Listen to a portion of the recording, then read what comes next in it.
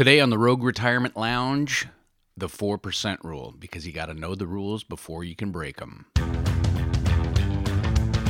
Welcome to the podcast where entrepreneurs go to learn about alternative retirement investing strategies and structures and all things related to planning a successful, prosperous retirement. If you're self-employed, if you're a gig worker or solopreneur, you've come to the right place to learn how to retire wealthier, retire sooner, and retire happier.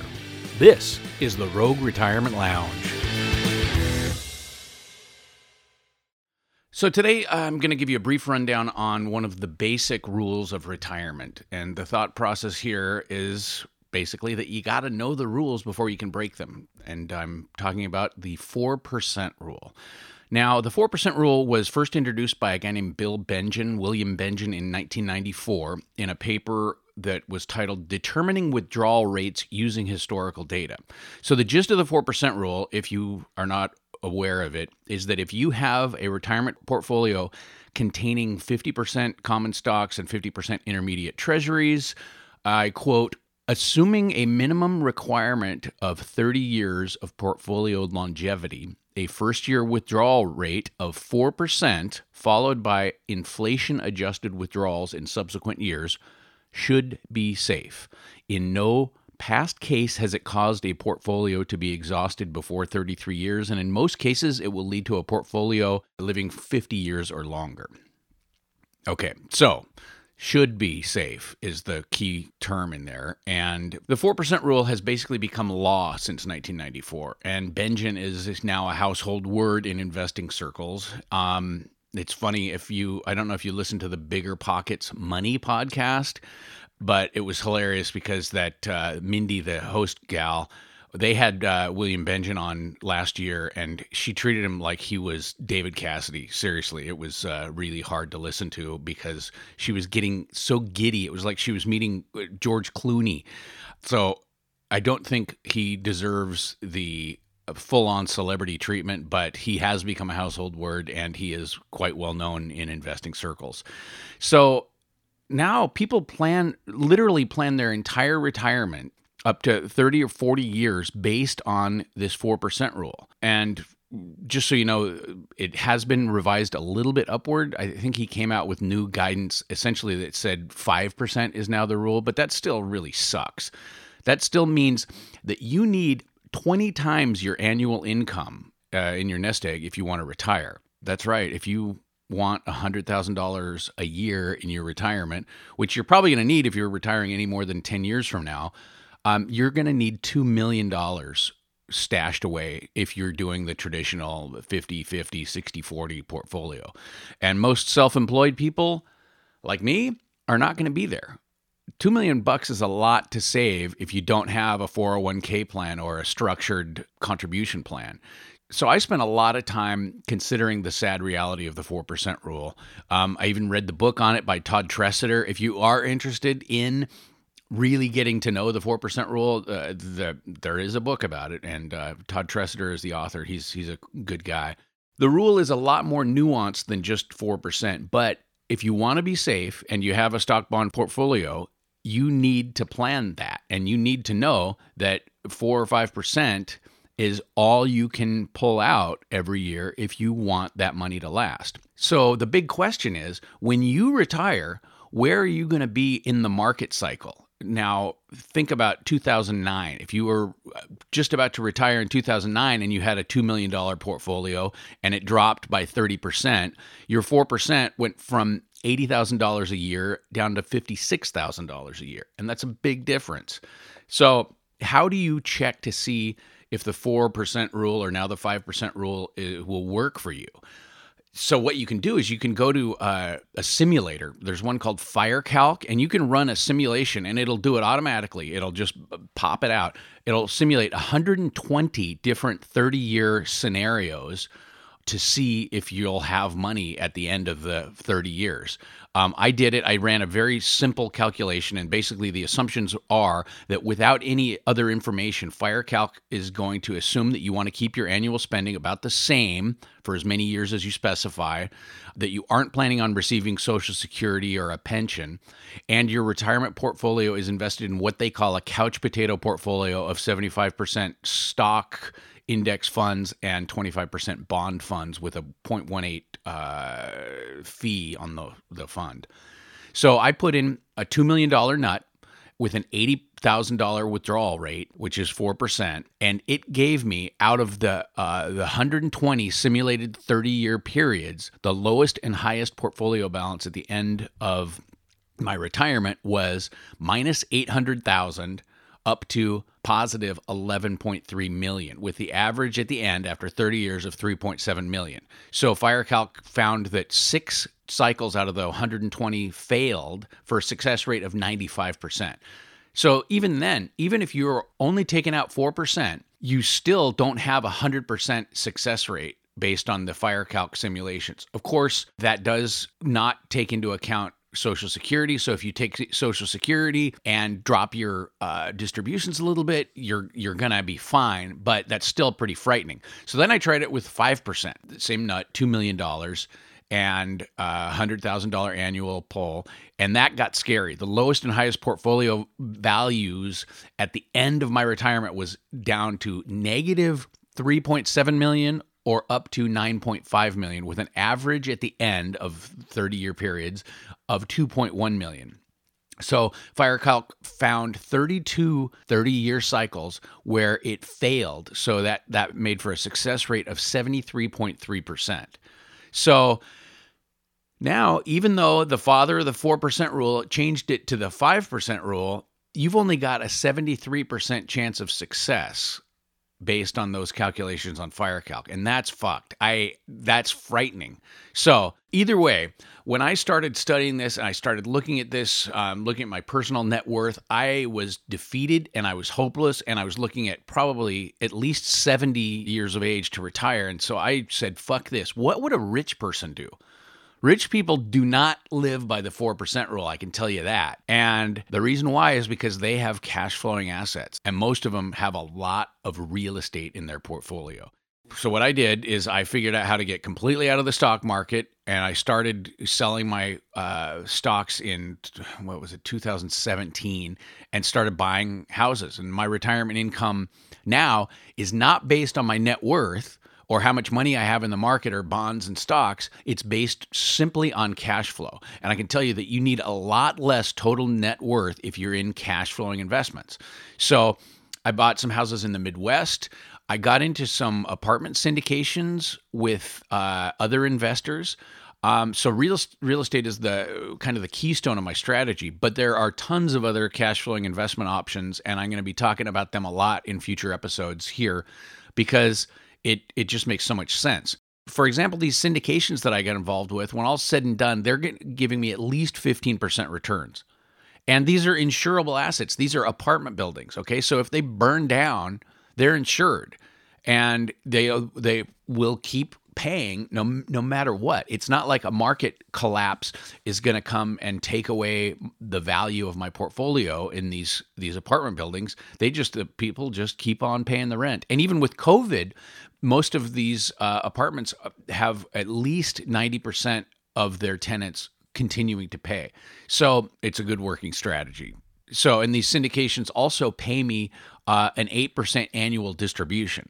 So what's your story? So how much income are you going to need in retirement?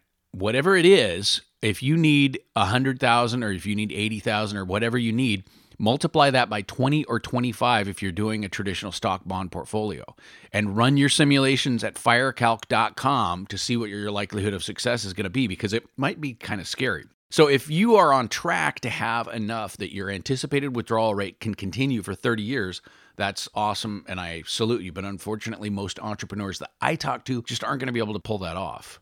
So why am I even talking about the 4% rule here? Well, this podcast is not about stock investing. I want to make sure that you are fully aware of this law that you will have to live by unless you change your strategy. And again, I just want to say that you got to know the rules before you can break them. So you might have your back up against the wall, and you might realize that with the 4% rule, you might not be able to retire until you're 75. And I was there. I thought saving was close to futile because retirement seemed so far off. I mean, I did stupid shit. After I was on Shark Tank, I had a bunch of money in the bank. And so for 5 or 6 years in a row, we were taking these big trips to Europe, and I was just throwing away money because I figured, retirement is just going to be so far off and I'm nowhere even close to it. So I just became stupid about not saving money. So when I did really dig in and do my research and learn about real estate and learn about these syndications and learn about other cash flowing assets, I was able to shave 10 years off my work life. And that's a big part of why I'm doing this podcast. I want to help you do the same thing. So do me a favor and subscribe to this podcast and let's make it happen. And fuck the 4% rule, because you can do a lot better. Now, real quick, before I sign off, as I mentioned earlier, real estate is the keystone of my accelerated retirement plan. So I will be probably talking about real estate related topics on this podcast often. But today I came across some interesting numbers that I want to share with you relating to rentals. And it comes from The Apartment List, which is a rental site. And every year they come out with year over year rent numbers. And with the 10 cities whose rents decreased the most and the 10 cities with the biggest increases. And the biggest increase from January 2020 to January 2021 is Boise at 12%. That's crazy. 12% average increase in rents in Boise, Idaho. Now, Boise is a great town. It's becoming less and less great over time. I've spent a lot of time there over the course of my life because I'm in Portland, and I've had friends that live there. I've done a lot of vacations there. It's a great town, but the Californians are coming up there and just snapping up properties like crazy, driving the price of housing way up, and it's getting really insane there in Boise. So I wish I owned the rentals. I wish I owned some rentals there because the rental market is on fire. So next highest increase was Fresno at 11%. I have no idea. You would think that with all of the people leaving California, that most California towns would be decreasing. But I think it's kind of the flight from the bigger cities out of the Bay Area and out of the LA basin into towns like Fresno that would cause rents to increase by 11%. So what about the biggest decrease in rent? San Francisco wins this year with a whopping 27%. That's right, 27% decrease in average rents in San Francisco. Median rents in the city went down from $26.85 a month to $19.59. And that's just insane. Can you imagine if your sole source of income was rental properties in San Francisco, you just took a 27% haircut. That's fucked. So, and I don't know if you've been to San Francisco lately. I lived there in 1987. I lived in a shared house up in Pacific Heights on Broadway and Fillmore, and it was a beautiful city then.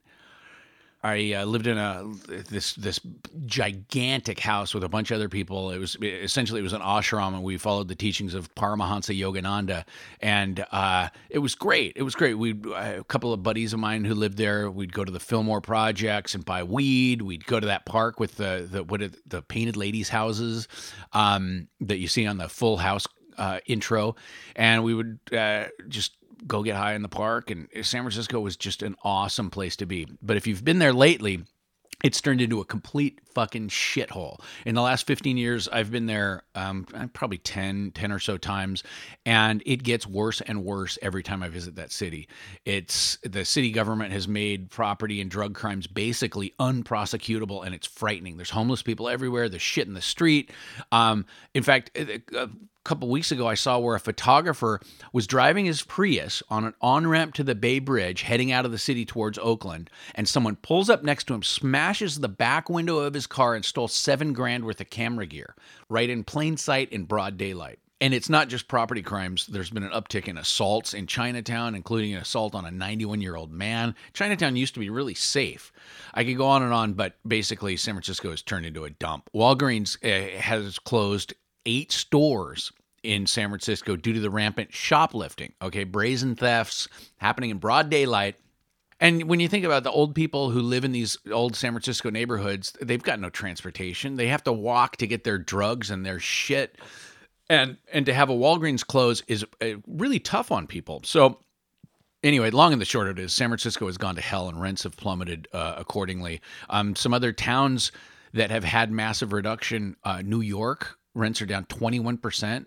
Seattle, rents are down 20%. Now, that's no surprise. I don't know if you've been to Seattle lately, but I lived there in 92, and it's a totally different city now. I mean, really, it's frightening. 30 years ago is a long time, but it's really sad to see what a cool city Seattle was back in the day, and now it's turned into just a complete shithole. And if you want to see a really good documentary on what has happened to Seattle, just go to YouTube and look for, quote, Seattle is Dying. One of the local news stations up there did a great show about how fucked Seattle is with the homeless people. And it's just gotten awful. So that's no surprise that Seattle's rents would be down 20% because people are getting the hell out of there. Some of the other cities that have big decreases, Oakland, California, no surprise there, 15% decrease. Washington, D.C., 14% down. San Jose rents are down 13%, and Chicago rents are down an average of 12%. So that is super frightening if you own rental properties in any of those cities. But if you own a place in Boise or Gilbert, Arizona, where they're up 8%, or Albuquerque or Greensboro, North Carolina, where they're also up 8%, then you're doing great. So anyway, that's a quick rundown of what's going on with rents these days. And I just found that interesting. So anyway, that's it for today. Look up the 4% rule. It's worth knowing about. And again, if you want strategies to circumvent the 4% rule, keep listening to this show, subscribe, and we will talk to you next time. Nothing in this podcast is meant to be financial, legal, or tax advice. Though there's some kick-ass information here, it's for informational purposes only. Take control of your retirement planning, but get professional counsel if you need tax, legal, or financial advice. For more content like this, join my mailing list at rogueretirementlounge.com. And if you have questions about retirement investing, entrepreneurship, business, or anything else, my email address is matt@rogueretirementlounge.com.